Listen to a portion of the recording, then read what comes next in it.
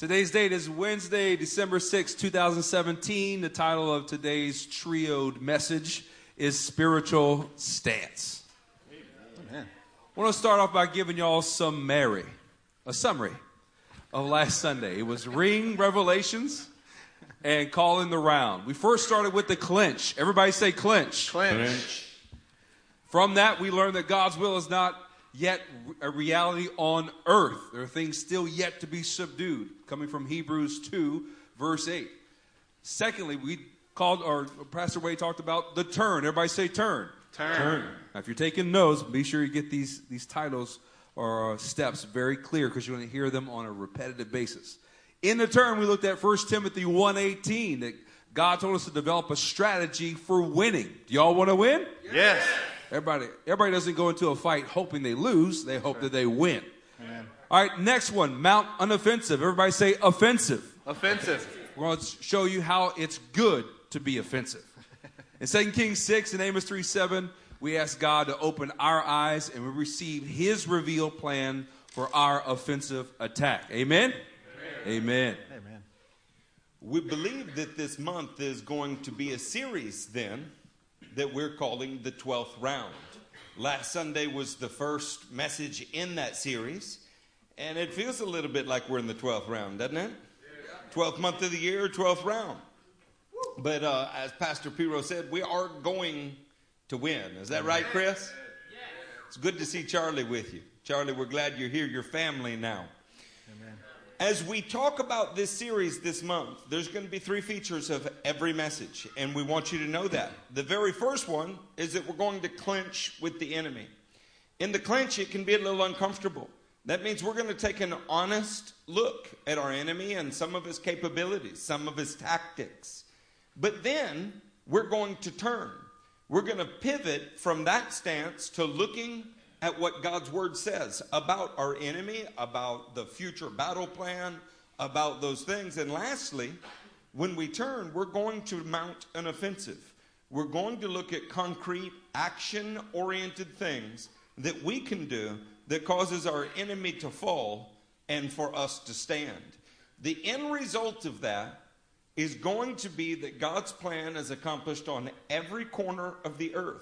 Yeah. We will see the lamb lay down with the lion. We will see the children play next to the cobra.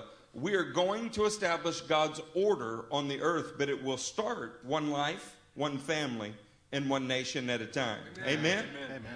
Let's turn to 2 Corinthians chapter 2.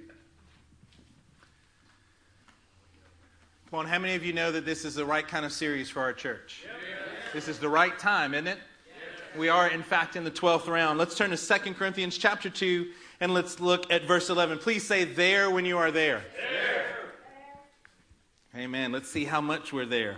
Verse 11, it says this, in order that Satan might not outwit us. Uh-oh. For we are not unaware of his schemes. Anybody ever been outwitted? Yes. Come on, parents. Any of you parents ever been outwitted by your kiddos? Yeah, nobody. Yes. The reason that the Bible tells us things like this is because it is absolutely possible for us to get outwitted. There's a deception that's there, and what the Bible is clear about telling us is saying, hey, we don't want you to get fooled. Hey, pay attention. Let's be reminded that we are, in fact, in the middle of a battle. In our case, we're in the 12th round. And what we're doing is we're examining the scriptures to find out. Last time together on Sunday, we used 2 Kings chapter 6 as a picture for us that we were praying that God would open our eyes. Everybody say, open my eyes. Open my eyes. Come on now. You know, to get in a fight, you're going to have some eyes that are wide open so you can rightly see what the enemy is trying to do. Because we're going to destroy his plan at every turn. Amen? Amen. Yeah. Are you ready to destroy the plan of the enemy or not? Yes. Yeah. See, tonight you're going to need this word. Tonight we're going to need this word. Yes. Tonight we're all going to engage with what the scripture has to say because we need to be reminded of this battle. Far too much of our society, far too much, let's not make it so global for just a minute. Society is one thing, right? Because we can all hide in the idea of society. The people in this room, we need to make sure that we are engaging with the battle that's before us. Amen. A passive approach to this is not going to win you a victory. And then we're going to do crazy things like accuse God of some wrongdoing because we're the ones not advancing the kingdom. Yeah. That's not going to be us. In Jesus' name, there's not going to be one man, woman, or child in this room that continues to think that way, at least not after our series. Amen? Amen.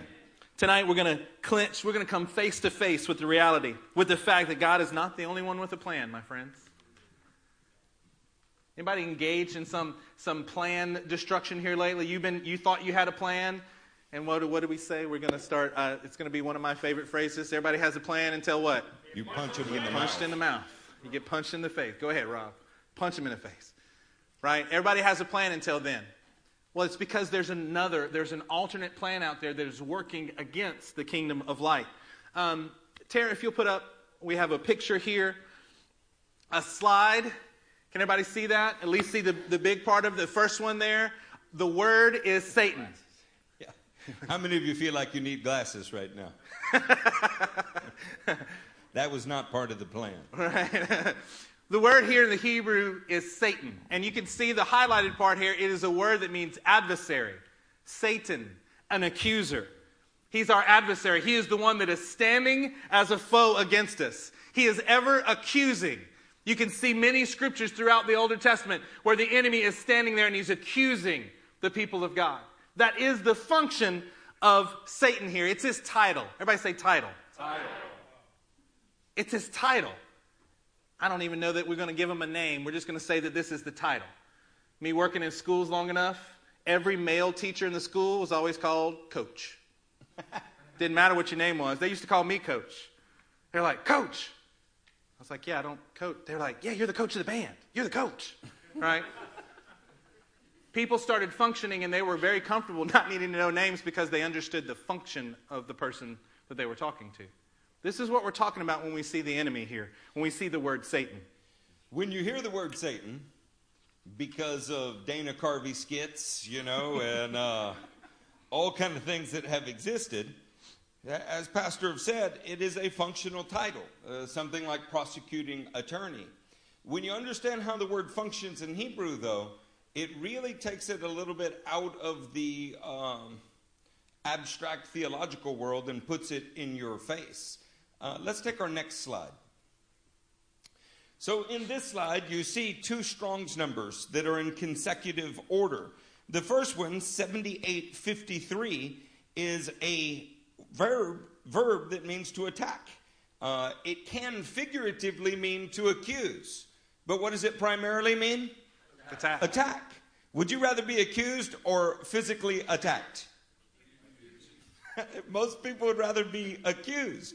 This gets interesting because if you put a definite article in front of it, like the attack, that's what you're saying when you say the title Satan. Put another way, Strong's number 7853 is the act of attacking. It is also the act of resisting. But when the definite article is placed in front of it, the word becomes a name or a title, Satan, which is Strong 7854. If you're lost in that, you can be honest. Who's lost in that? Who that? Okay, see, thank you for being honest. One country boy in the back, right? And Timothy. So when you want to understand how that works, to illustrate the point, you could say, if you're attacked, say if I'm attacked. If I'm attacked. You've just been Sataned. In Hebrew, to say you're attacked is to say that you have been Sataned, so to speak. Of course, if the one who is attacking you, then Satan Sataned you. Do you understand what I'm saying by that? If the attack takes on such a personified personal nature that there is an evil power, a personage behind it, then we call that Satan. But any attack is some smaller version of Satan in Hebrew. The reason that I'm emphasizing that point is that Satan is obviously not just accusing you. He's not standing off somewhere just lobbing lies at you. His very title indicates a much more serious attack. Yeah. You know who understood this well? The apostle of love. Turn with me to John 10 and find verse 10. Say you're there when you were there. There.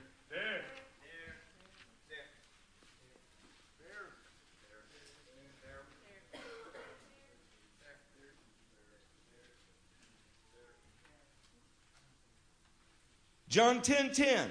The thief comes only to steal and kill and destroy. I have come that they may have life and have it to the full. Here we see that the one represented as the thief that we're tonight supposing is Satan has a threefold plan. Who can say what it is? Steal, Kill and destroy. That's diametrically opposed to God's plan. God has a revealed plan for your life, but the enemy also has a plan that is being revealed against God's plan for your life. It's not just some theological construct where he's standing lobbing lies from a distance or as some kind of passive resistance. His very name means what is attacking you. Well, that's a little more in your face, isn't it? Well, I want to get in his face tonight in the clinch. Amen. I want to take this a little further. Matthew, can you help us as we go through the clinch? Absolutely. Everybody turn to Acts chapter 21. We'll start in verse 10. Say there when you are there. There? There. Now, it's to your advantage whenever you are clinching with your enemy to be aware of what his plan is, what he's going to do, right? Well, I want to let you know that tonight we're going to encourage you that you are not helpless in this endeavor. Amen. God's word reveals to us exactly what the devil's plan is over and over again, as mentioned in John 10:10. So let's read here in Acts 21. We'll see some more about this. After we had been there a number of days, a prophet named Agabus came down from Judea. Coming over to us, he took Paul's belt, tied his own hands and feet with it, and said, "The Holy Spirit says, in this way the Jews of Jerusalem will bind the owner of this belt and will hand him over to the Gentiles." Here we have a group of believers with Paul with them, and they are depending on the presence and word of God to reveal what the enemy's plans are. Raise your hand if something similar to this has happened to you, where you received a prophetic word that has revealed what the devil is going to do and you were not caught off guard. Without this word, we are blind and we are helpless. Who would like to enter into a battle or a ring with a blindfold on? No, nobody. You get your bell rung. You'll be knocked out cold. Let's look at a few key points about this. Let's pick up in verse 12. When we heard this, we and the people there pleaded with Paul not to go up to Jerusalem. Then Paul answered, "Why are you weeping and breaking my heart? I am ready not only to be bound, but also to die in Jerusalem for the name of the Lord Jesus." When he would not be dissuaded, we gave up and said, "The Lord's will be done." You know, when God's word speaks clearly about your destination and particularly the plan that is before you, first revealing what the enemy's plan is, you can be absolutely set like flint on accomplishing it. And not even those that are closest to you can dissuade you from accomplishing God's will, no matter what the revealed plan of the enemy is. Yeah. Amen. It was never God's will for Paul to die in Jerusalem. He would go on to glory as he entered into Rome. It was God's will for Paul to go to Jerusalem and beyond. Agabus received a revelation from God but Satan twisted the response of Paul's friends. They actually opposed the plan of God, albeit momentarily. Paul clinched with the enemy. Everybody say clinched. Clinched. He turned. Everybody say turned. Turned. And he mounted an offensive. Paul came face to face with the enemy's desire to kill him. As we referred back to John 10:10, I want you to look around. See the believers in here. The enemy's plan is to steal from the person that you're looking at. It's to kill the person that you're looking at. And it's to destroy the person you're looking at. So we need each other in this endeavor to hear what God's plan is, revealing the enemy's plan. Amen? Amen. Hey, just to settle on that point just a little bit, Yeah. I don't want to too lightly skip over something. Did Agabus correctly hear from God? Yes, without any question. Did they draw the right conclusion? No. Why not? Because Satan was opposing them. And so the men that were Paul's traveling companions actually ended up opposing God's will. And had Paul not been willing to clinch face to face with the enemy and look and say, You want to kill me in Jerusalem? You want to beat me in Jerusalem? I'm ready to die there if I need to. I'm going anyway. Then God's plan never would have happened. It was his tenacious faith pushing forward in the clinch with the enemy that kept God's will from being thwarted there, because the prophet heard, but they drew incorrect conclusions from it. Can you sympathize with that? Yes. This reminds us of other things that you see in the scripture. Yeah, absolutely. Turn with me to Matthew chapter 16. Are you letting this sink in just a little bit, this idea? Does that sound familiar to any of us, the idea of hearing something from the Lord and drawing the wrong conclusions from it? Yeah, this is part of a real battle that's going on. It's not just us involved. There's an enemy that's trying to add subterfuge in there. He's trying to deceive. There's a lot of things that are going on, and that's why we have to keep coming back to the right battle plan. Let's look at Matthew chapter 16, and let's start in verse 17. Are you there with me? Is everybody there with me? I'm there. Amen. Jesus replied, "Blessed are you, Simon, son of Jonah. For this was not revealed to you by man, but my Father in heaven." God had actually revealed something about himself to Peter. Peter understood something that took divine revelation. The heavens were being opened up to him. Let's continue. "And I tell you that you are Peter, and on this rock I will build my church, and the gates of Hades will not overcome it." Man, what an incredible thing. Let's look down in verse 21. "From that time on, Jesus began to explain to his disciples that he must go to Jerusalem and suffer many things at the hands of the elders, chief priests, and teachers of the law, and that he must be killed and on the third day raised to life." What's happening here? Peter got part of a divine plan. What is Jesus now doing? He's sharing more of the divine plan. He's telling them what the next steps are going to be, what this battle plan is, and how he's going to engage in it. Let's look at verse 22. It says this: "Peter took him aside." Come on now. May ever want to take one of your leaders aside? May I want to take somebody aside? Hey, look, Jesus. You can answer honestly. Think about it. Would you like to take one of your leaders aside? As long as it's Wade, it's okay. Exactly. Peter took Jesus aside and began to rebuke him. Wow, what an interesting thought. I mean, clearly, we've never done anything like that. Clearly, in our hearts, our pure hearts, full of maturity, we've never encountered the Lord revealing his divine plan and then us want to go, "Psst, hey, Lord, come here for a second. This cannot possibly be the right plan." Look what he says. "Never, Lord. This shall never happen to you." Uh-oh. What does the next verse say? "Get behind me, the one who is now opposing God's plan that I have just revealed to you. Get behind me, Satan. You are a stumbling block to me. You do not have in mind the things of God, but the things of men." Now, how, within this short a few verses, this is an amazing passage, gets enough revelation that we can all stand upon a rock that can be built upon.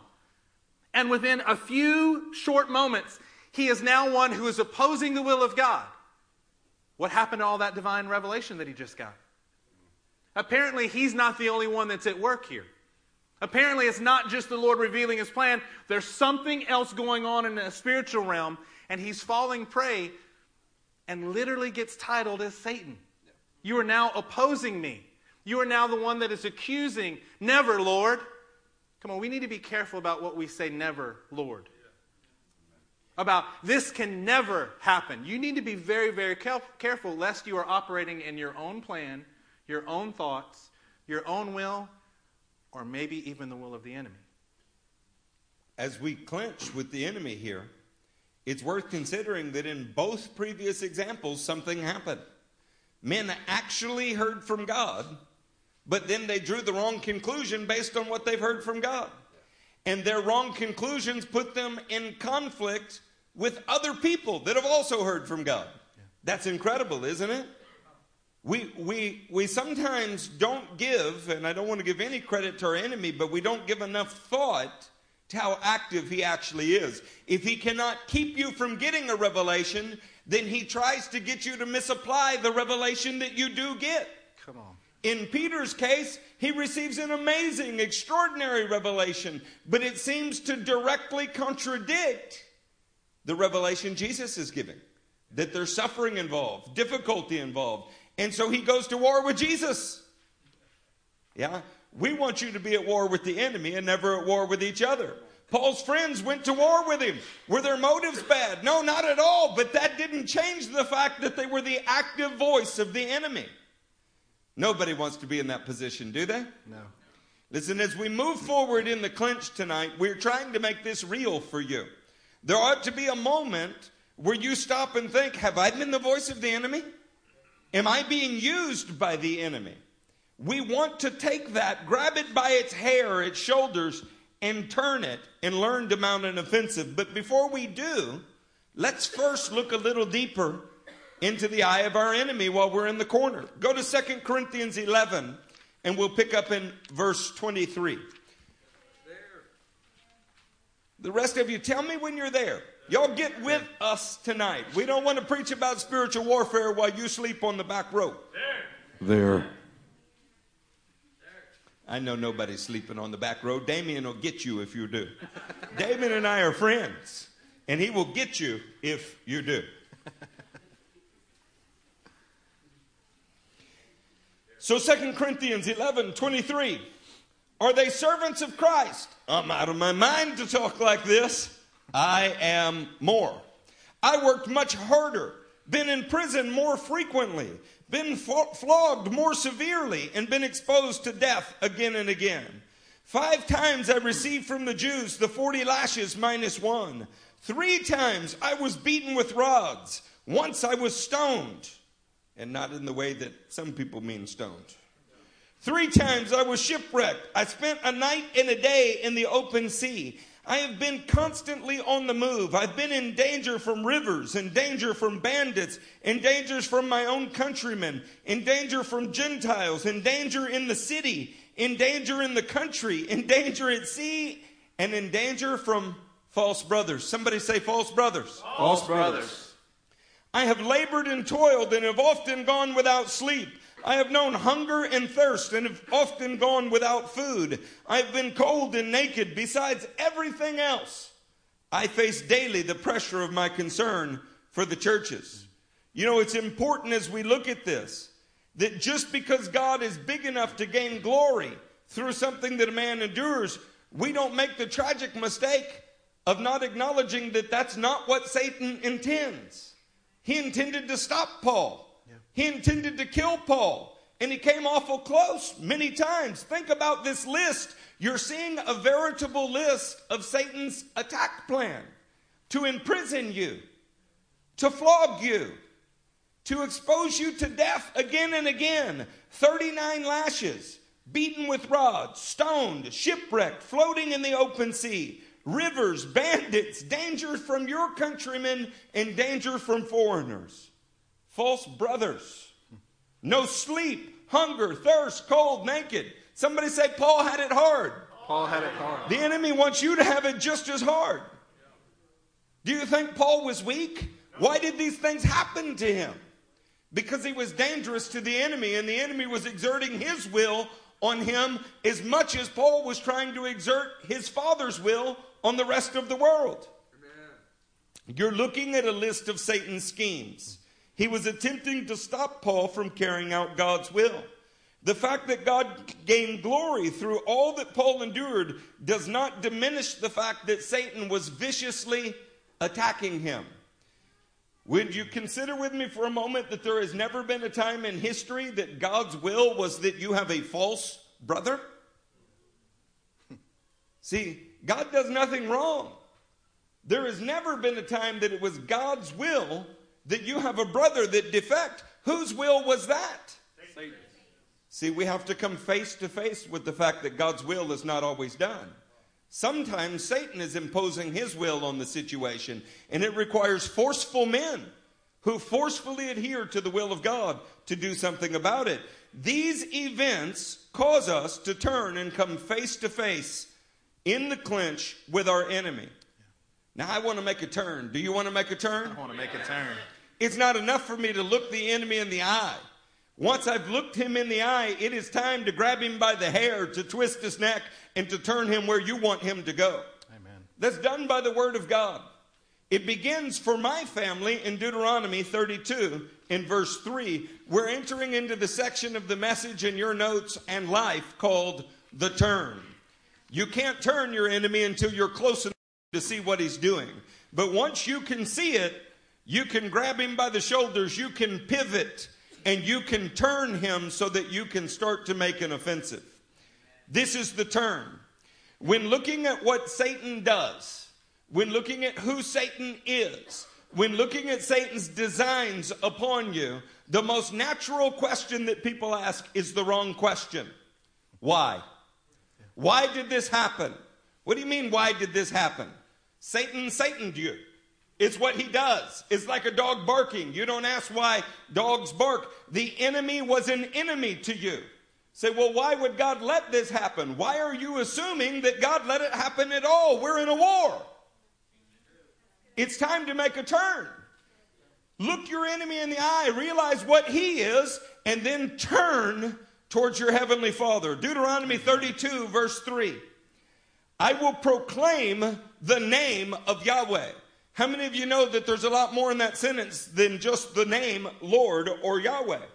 When we say name in Hebrew, it is how you phonetically say his name, but it's his character. It's his body of work. It's his reputation. In your clinching situations, when your marriage looks like it's at an end, when your children are not doing well, when you've suffered loss, you need to begin to speak of God's character, God's authority, God's reputation, his body of work on earth. Oh, praise the greatness of our God. Who do you send into battle first? It's supposed to be Judah, according to the book of Judges. You begin to exalt God for his character, and you are already turning your enemy onto his heels. Amen. He is the rock. His ways are perfect. See, once you acknowledge God's ways are perfect, you can't make him responsible for your false brother. Once you acknowledge God's ways are perfect, you can't make him responsible for a premature death. It is your enemy. Look it in the face, grab him by the shoulders, and turn him. Our God is perfect. His ways and works are perfect. Look at how this verse ends in 4. A faithful God who does no wrong. Say that with me. A faithful God who does no wrong. Upright and just as he. This is how you begin to make the turn. You acknowledge that something terrible has happened. You look it in the eye like Abraham. You face the fact that your body was as good as dead, but you don't waver through unbelief. You turn that thing and you say, he is able to perform what he has promised. Amen. And you begin to mount your offensive. That's good. If, like me, you feel like you're in the 12th round, we've suffered some loss this year. Can I tell you, none of it has come at God's hands. But all of the good things that he has brought into our life, that has come at God's hands. Yeah. You need not ask the question why. Ask the question who. And it's already done for you. There is an enemy who wants to kill you. You better grab him by the shoulders and turn him so that you can take him where you want him to go instead of him dragging you off into some corner. My eyes have been opened to the battlefield. I listen when my pastor preaches. He told us to cry out like 2 Kings 6, to open our eyes. I'm not unaware of the enemy's schemes. I know he has designs to end my family. I know he has designs to kill me. But I'm saying no. Every wrong that has ever come in my life, none of it came through the hand of my Father. Because he is perfect. He is just in all of his ways. Amen. Faithful, upright is he. The resistance, the opposition, the murderous intentions, they've been directed at me from my enemy. Now I'm going to trust my King. I'm going to grab this problem and I'm going to turn it in a way that I can mount an offensive against it. And I'm encouraging you, suggesting that you can do exactly the same thing. In the clinch, You turn your enemy. Amen. Somebody say that's good. That's good. Y'all want some more of some stuff, some good stuff? Amen. Go to Joshua 23. There. Say there when you are there. There.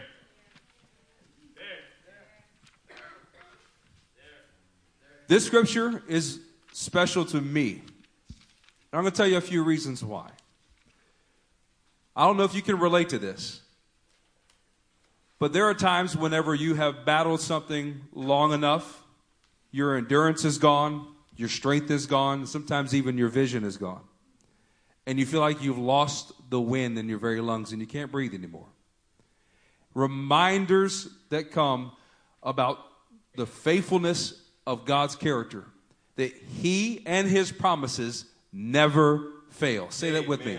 Say never. Never. Fail. Fail. Is that something to be trusted? Yes. You know, there are times, few and far between, when I have said yes to something and it didn't exactly work out to what I committed to. It's just far and few between, as my wife can testify. Our words are not good enough. Our strength is not good enough. My promises are never good enough, but God's are. Amen. He is unwavering. He is unchanging. He is everlasting. And what he says, you can camp and bank and build on it. Amen. If God does not fail, therefore his promises don't fail, what is it really that fails in the moment? Because we're talking about clinching to your enemy and then having the strength to turn the tide in the opposite direction. Yes. It's usually my own heart that fails. It's usually my thinking that fails. Yeah. But the minute that I lift my eyes up and I begin to set my attention on the King of Kings and value the fact that he can be trusted, yes. I no longer trust myself alone. I no longer trust just my feelings, praise God. I begin to trust the faithfulness of God. And so whatever he has promised you, whatever he has promised us as a church, it will come into its fulfillment. Amen. I am standing on this stage. I am in ministry full time with my best friends because God's promises never fail. Amen. But I can tell you there were several times when that didn't look like it was going to be fulfilled at all. It was in the complete opposite direction. But because of God's character being revealed to me, I was able to grab that thought, grab that feeling, and spin it around in the complete opposite direction. Amen. Amen. Can I drop the mic now? Yes. Okay. Go ahead. Let's turn to Psalm chapter 16. Turn to Psalm chapter 16. Pastor Eric and his family have been blessed. They've been able to turn whatever the tide is in their life. They've been able to clinch and turn based around Deuteronomy 32.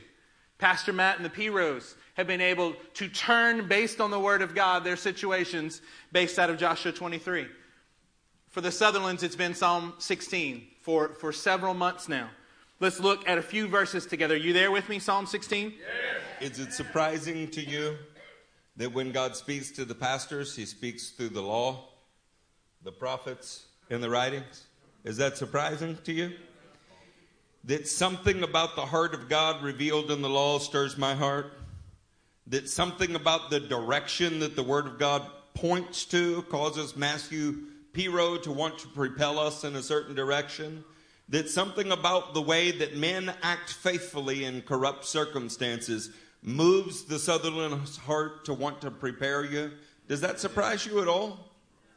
We didn't make that up. That is actually what God has done for us this year. He's given each family a scripture independently of the others that happen to come from the law, the prophets, the writings, and address how we make a turn with our enemy. Amen. Psalm 16 verse 1 says this: keep me safe, O God, for in you I take refuge. You know what this is doing? We've clinched. Now we're turning. We're reminding ourselves of what the Word of God says. We are turning only our affection, only our attention to what the Lord is, who He is, and what He's doing in our lives. Let's look at verse 5. Lord, you have assigned my portion and my cup. You know what that helps us do in the Sutherland family? It helps us not to whine about whatever difficulty we're in. If the Lord has assigned us where we are supposed to be, we understand that all good gifts come down from the Father of lights. But you know what we know? That there's an enemy, but we're not afraid because he has assigned us where we're supposed to be. He has defined our ring, our boundaries, where we are, and what we think is, man, we love the boundaries that the Lord has given us. Quit trying to look for somewhere else to be. Somewhere else, some other greener grass on some other side of the fence. The Sutherlands are going, this is where we are. This is where we make our stand. Amen. This is the turn that we say, we're not going anywhere else. There's nowhere else in the world that we would rather be than right here, exactly where God has planted us. Can you say that with us? I'd rather it be quiet than you say yes and condemn yourself by your own words here. I'd rather you think about it and go, maybe, Pastor, you let us read Psalm 16 a little bit in our household. The Lord has assigned me my portion and my cup. What does it go on to say? You have made my lot secure. I have sure footing now because I understand that the Lord has assigned these things to us. Verse 6, the boundary lines have fallen for me in pleasant places. But wait, there's a battle ahead. Yes, there's a battle all around. But this is what we're saying. We're grabbing the reality. We're clinching it. This scripture is helping the Sutherland family to turn and get ready to mount an offensive. This is how we turn it in our house. What about in your house? How are you able to grab hold of the reality that's there and turn to be able to mount an offensive? The boundary lines have fallen for me in pleasant places. Surely I have a delightful inheritance. You know what that reminds me of? That the Word of God is true. That no thing that He ever says will prove to be false, that He is going to keep every one of His promises. This is how the Sutherlands say exactly both of the things that my brothers have said. This is how we hold on to it and turn. Let's look at verse 9. Therefore my heart is glad, my tongue also rejoices. My body also will rest secure, because you will not abandon me to the grave. The faithfulness of the Lord is one of the things that will help you to clinch and to turn. That faithfulness helps you to turn to mount the offensive. Because you will not abandon me to the grave. Look at verse 11. You have made known to me the pathway of life. Come on, if He's made known to you the pathway, the way that you're supposed to walk, boy, can you feel it turning inside of you yet? Yes. Let's turn to Isaiah 46 together. Isaiah 46.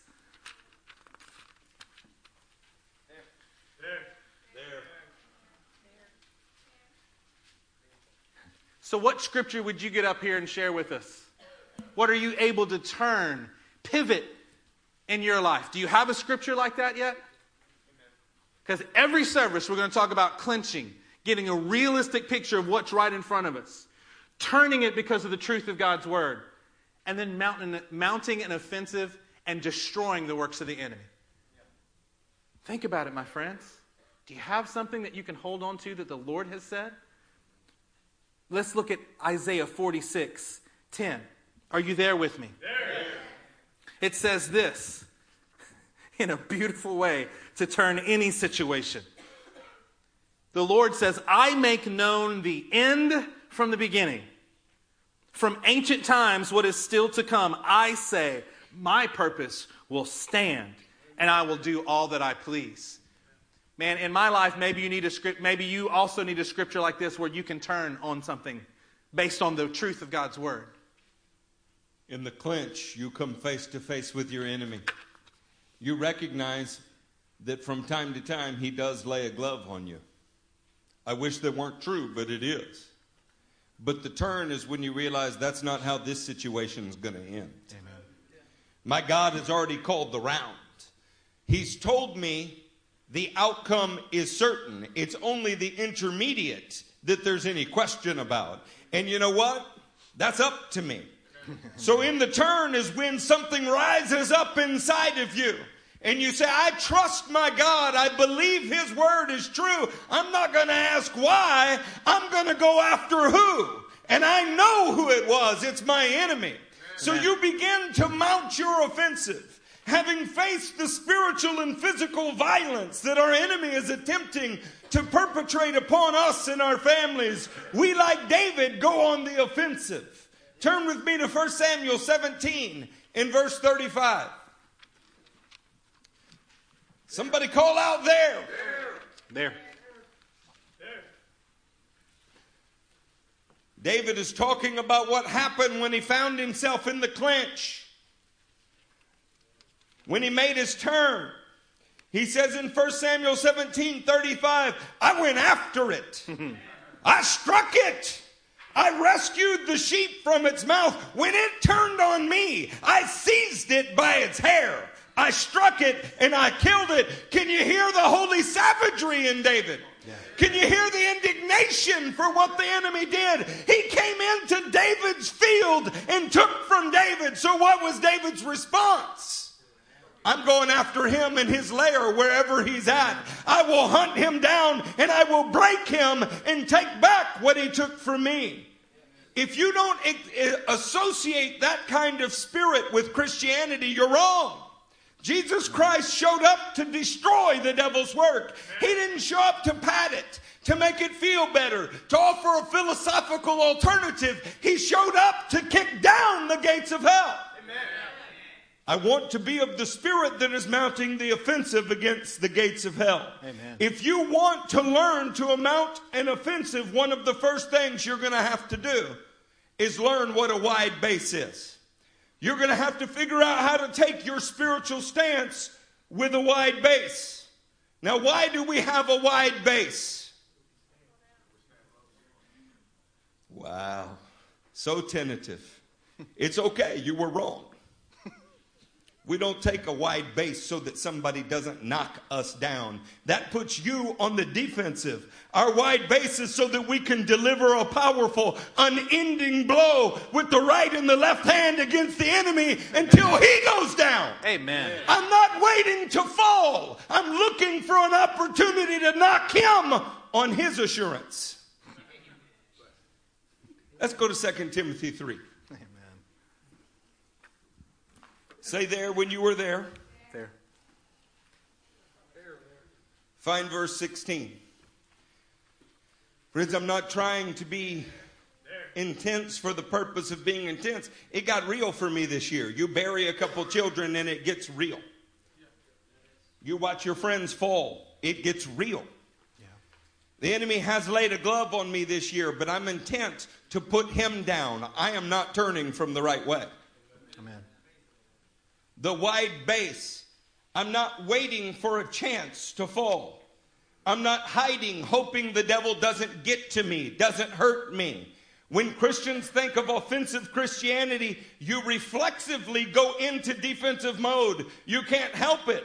You think about not giving the enemy an opportunity to attack you. You think about not leaving a door or a window open that he can crawl through. I'm not talking about that at all. I'm talking about going in his window, kicking down his front door, dragging him into the front yard. Amen. See, somehow or another, the church has misunderstood our mission. Our mission was not to stand, build a fortress, and defend against hell's advance. Our mission was to go and kick down the gates of hell. We are on the offense, not the defense. We have to wake up, church. Amen. We have to wake up, church. Amen. In 2 Timothy 3:16, all Scripture. What kind of Scripture? All. You mean older and newer? All Scripture? All Scripture is God-breathed and is useful for teaching, rebuking, correcting, and training in righteousness, so that the man of God may be thoroughly equipped for every good work. Let's break that down for just a minute in light of what we're saying. The Word infinitely widens our spiritual stance, so that we are ready for every good defense. No, that's not what it says, is it? We're ready for every hiding protection. What are we ready for? Every good work. To go do the good work of God. Does that come naturally? Is that a stone rolling down a hill or a man of God forging up a hill? See, we're going to have to go on the offensive, church. The Word is the foundation for all warfare. How do I widen my stance? Widen your stance in the Word. Amen. Don't just learn a little bit of it. Live in it. Swim in it. Love it. The Word is, listen to this, the Word is God's powerful breath, infusing the spirit of a warrior into everyone who is equipped by it. When you are reading the Word of God, His breath is touching you. He breathed the word onto the pages. And above all else, our God is a warrior. When you get close to a warrior, do you know what happens? It gets on you. When you're breathing the same air that he's breathing, when you're contemplating the same word that he breathed onto the page, you start to want to do the things that he did. And he never hid and played defense. He's been on the offense since the day that he rescued you from the dominion of darkness. We got to widen our stance. Amen. Amen. In Wade's message last Sunday, one of the scriptures he shared was Acts 1:4. But wait in Jerusalem until you have received what? Power. Wait in Jerusalem until you have received Power from on high. One more time. Wait in Jerusalem until you have received Power. From on high. Without that power from on high, saints, we are nothing. We absolutely need that power. Turn to Acts chapter 4. Let's read some more about it. We'll start in verse 31. Amen. The way that God wanted to initiate widening the base of his saints was to fill them with the Holy Ghost. Amen. It was to fill them with the power that was from on high. He knew what they were about to encounter. He warned them many times before what they were going to face, the persecutions and the trials. And he did not want to have them go on the battlefield without a wide base of support of the power of God from on high. Let's start in verse 31.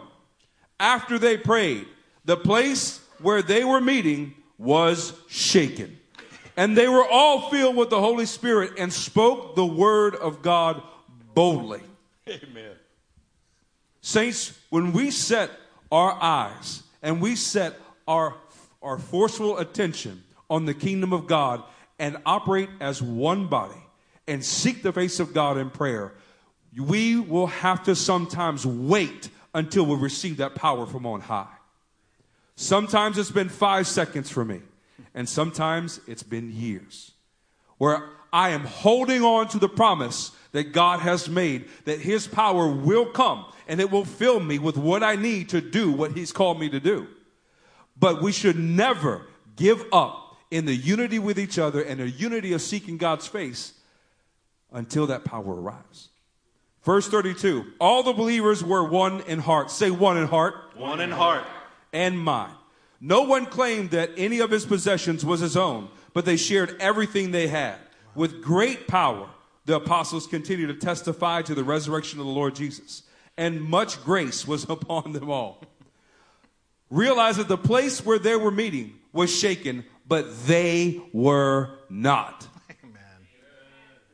When we receive that power that's from on high, everything around us begins to be shaken up. But we stay ever firm on that wide base of his power. Amen. Secondly, they were filled to the brim with the wide base of God's word.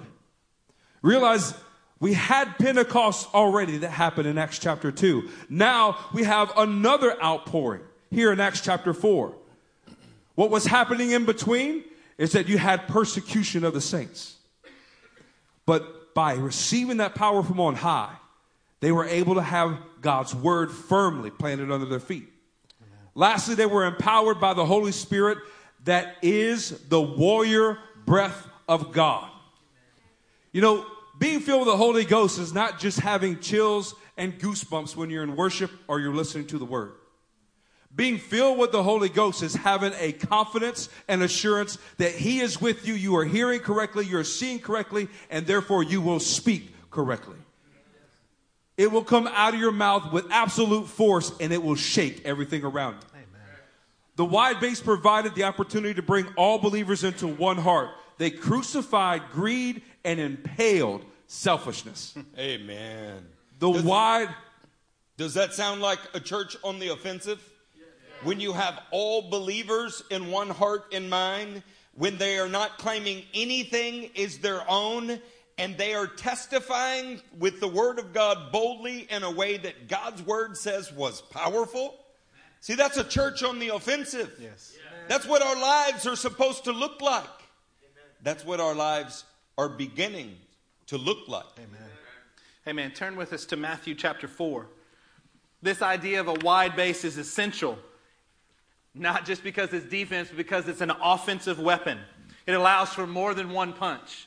You can't be a one-trick pony. You can't have one punch in the arsenal and think that you're going to defeat this enemy. That's an erroneous way for us to think.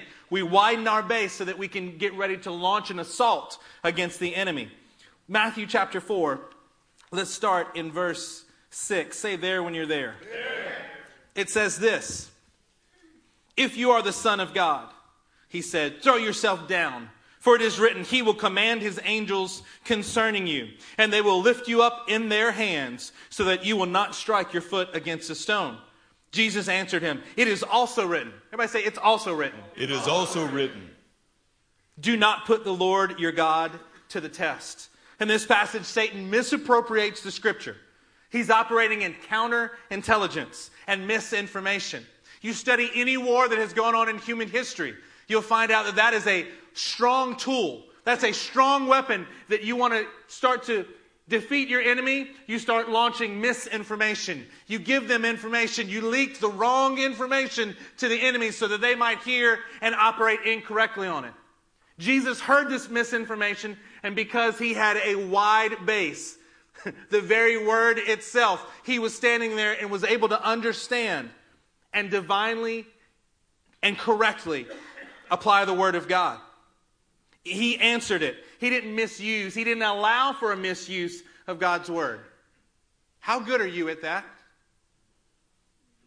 Are we so trying to be, and I'm not offensive to those around us? Are we trying to be such good little Christians that we don't understand and we'll allow someone to misrepresent the very word of God to us, around us? Or are we just never paying that much attention to what anyone else around us is saying? Are you allowing that to happen? Jesus didn't allow it. He had a wide enough base where when he heard something misused, he immediately began to address it. How did he address it? It is written. Jesus knew what was written and its relation to everything else that was written. Why do we spend so much time in the Word? Why is it a requirement for us daily? Because we feel like a good Christian? No, because we're trying to understand and let the Word of God explode in our heart to give us a wide base that we might go on the offensive, Amen. That we might launch against the enemy.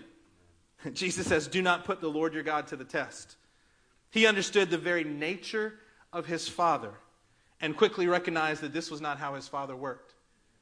Come on, how many times do we get tricked because we've misapplied something or we don't understand his true nature in relation to us?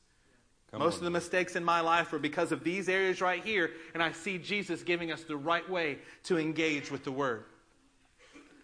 With this wide spiritual stance in the Word, we can mount an offensive against our enemy. Amen? Amen. Somebody say wide stance. Wide stance. Now we're going to take our hands eye high. Come on, Alicia. Put your hands eye high for me.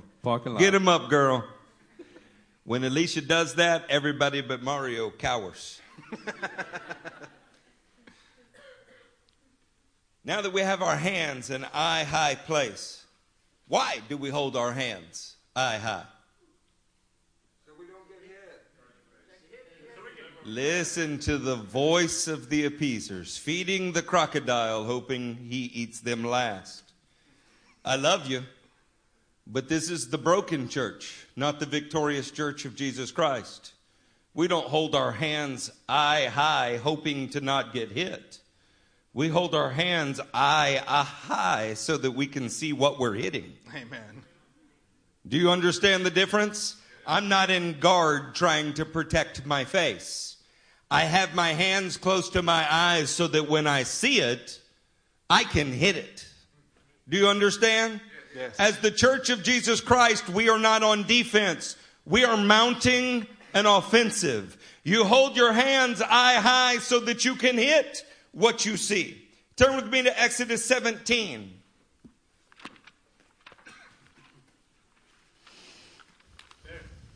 There. Verse 11. As long as Moses held his hands. It's not what it says, huh? What did it say? As long as Moses held up his hands. Come on, Rob, get your hands eye high. Everybody in the church, put down your pen. You've written thousands of notes. When's the last time you struck the enemy? When you get your hands up, it's a sign. I'm no longer cowering in a corner. We've come out of the clinch. We've made the turn. Defend yourself if you can. Moses held up his hands. They weren't down by his side. They weren't in his pockets. They weren't resting under his blessed assurance. Moses got his hands up because Moses was in a fight. Amen. The Israelites were winning. As long as Moses held up his hands, the Israelites were winning. Come on, maybe we need to get our hands up. That's the last time we were winning, is when you had your hands up. Amen. But whenever he lowered his hands, the Amalekites were winning. When Moses' hands grew tired, they took a stone and put it under him and he sat on it. Aaron and Hur held his hands up, one on one side and one on the other, so that his hands remained steady until sunset. So Yehoshua overcame the Amalekite army with the sword. I would say that Moses' hands symbolized his vantage point. Moses had a warrior's view. He was on top of a mountain with his hands held high so that when he looked at it, he could hit it. And when he looked at it, he knew how to pray. He knew that his friends were in a struggle. He knew that he was affected by that struggle. And he kept his eyes on the battle and his hands held high. Amen. Saints, if we want to win, we better learn how to have high hands. I'm mounting an offensive. My hands are starting to rise. Amen. Everybody turn to Judges chapter 7. Let's look at somebody else who had their hands eye high. There. Judges 7, chapter 7, verse 15. Say there when you're there out loud. There. There we go. When Gideon heard the dream and its interpretation, he worshiped God. He returned to the camp of Israel and called out, "Get up! The Lord has given the Midianite camp into your hands." Amen. The first principle in this is that we may believe in our hearts the promises of God, but the actual warfare of carrying it out is done with our hands. Amen. Let's speak to some personal things. Have you ever been in that situation where you or someone that you love is fighting and battling an illness, and you believe in your heart that God's going to heal it? You believe in your heart that it's going to be cured and overcome. But when it comes to actually putting your hands on them, you tremble inside. Better get your hands up. You got to get your hands eye high. Amen. We have hands that were designed by God to deliver a crushing blow to the enemy's works. We say, yes, God heals today. Yes, he wants to fill people with the Spirit and see them born again. But he wants to do it through your hands. Amen. He gets the glory, but he wants to use you as his instrument.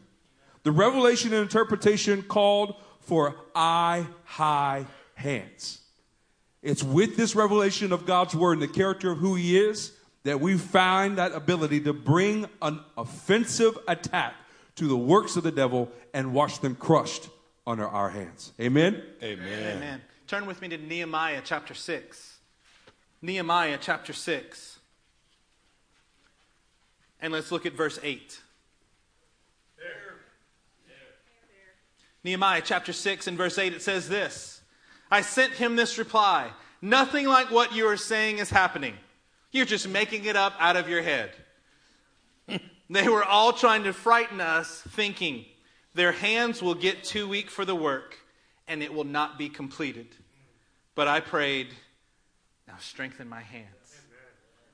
As we're talking about getting eye high hands tonight, getting our hands up, stop letting them droop down. Why?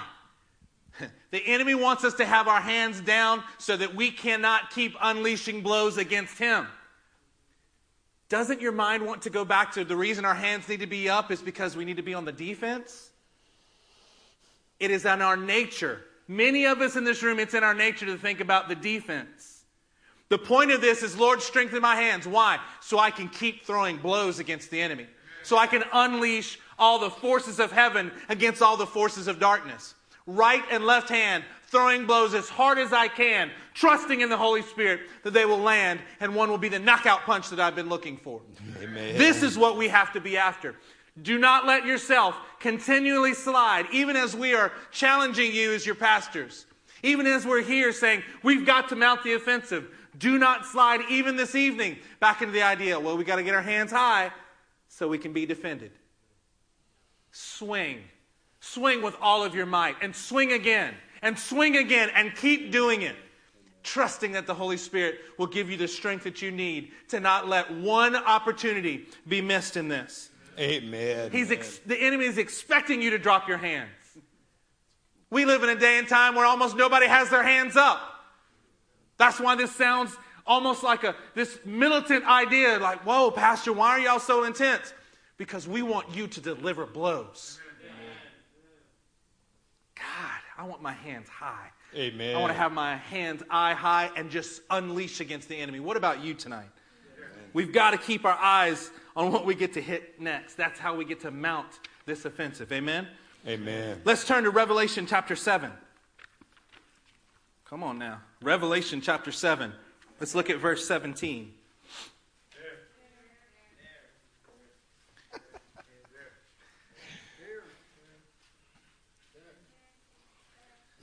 It says this: for the Lamb at the center of the throne will be their shepherd. You know, after we get a wide base so that we can ready to be able to launch multiple attacks against the enemy, we get high hands so that we can continue to unleash blow after mighty blow. I want the enemy to be tired of me hitting on him. I want him to be begging me to stop when this thing is over. What we have to do is we have to take our place in the center of the ring. Everybody say center.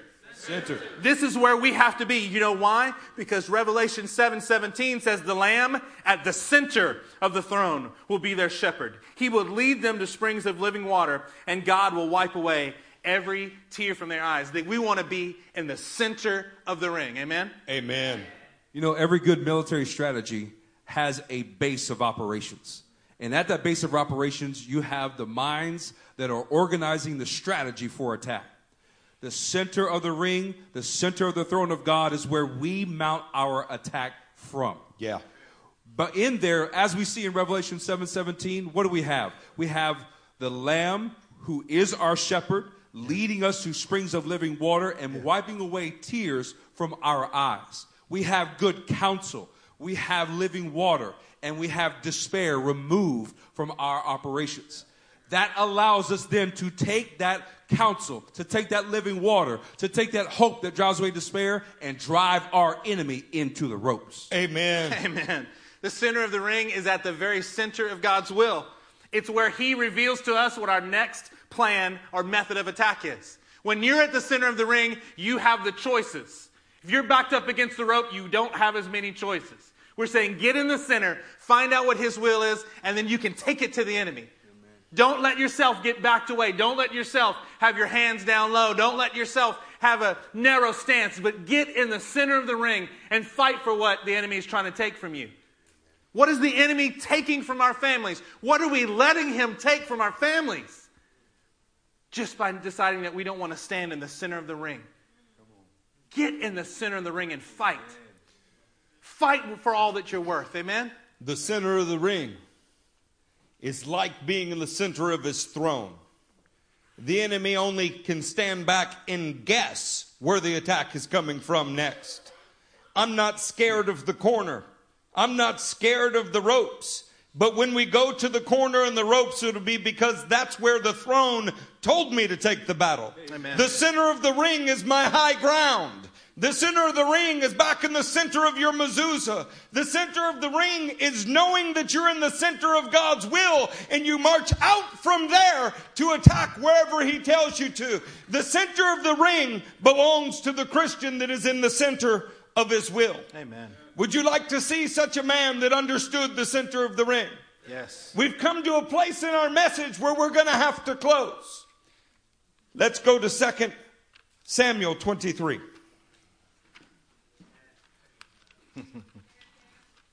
We clinched with the enemy in the corner.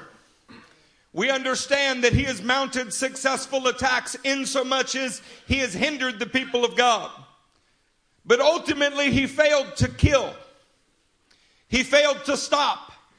We have looked into the face of our Father and we have seen his goodness, the certainty of his plan. The next step may be intermediate. We might not know what's going to happen. It's indeterminate to intermediate. But we do know how this thing will end if we don't quit. So we are grabbing him by the shoulders. We are pivoting out of that negative situation and we are beginning to mount an offensive. Our stance is wide in the word. Our hands are high by our eyes. We're looking for the next place to hit him because he's opened our eyes in a new way. And with hands high and a wide stance, we've taken the center of the ring. We will take this battle where we choose for it to go. We will not just react. We will be attacking. Are you in 2 Samuel 23? Yes, there. Verse 11. Next to him was Shammah, the son of Agi the Hararite. When the Philistines banded together at the place where there was a field full of lentils, Israel's troops fled. Somebody say Israel fled. Israel fled. But Shammah took his stand in the middle of the field. Everybody else ran. He stood on the high ground. Everybody else succumbed to fear. He impaled it. He took his stand in the center of the field. He defended it and struck the Philistines down. Does that sound like a defense or does that sound like something more than a defense? More. The defense was his clinch, but then he mounted an offensive. He struck down the Philistines and the Lord brought about a great victory that day. Precious Christian, beloved saint, you have been under attack a long time before your eyes were open to it. Our lives look like the book of Esther. Haman wrote the death decree, and we've only recently become aware of it, and it's begun to sting a little bit. We're not the kind that are going to lie down and beg an enemy who has no mercy to stop hitting us. We are going to stand up, clinch him in the face, turn his shoulders, and mount an offensive against him. You do this in the Word of God by taking a wide stance. You do this with your hands, not just your heart. You have to raise them. You have to get your eye on a target. You have to go after that target. And the center of the ring has to be your high ground. You fight on the terms that God tells you to fight, not the terms that your enemy has provoked you to. If we will stand in these terms, we will win. I don't know how many rounds it's going to take, but I know what the outcome is. And it's in the center of the ring that my hands will be held up as a victor with Christ. It's in the center of the ring that I choose to fight from. And in the center of the ring, I'll be the last one standing in Christ. Amen. Could you stand to your feet, saints? Amen.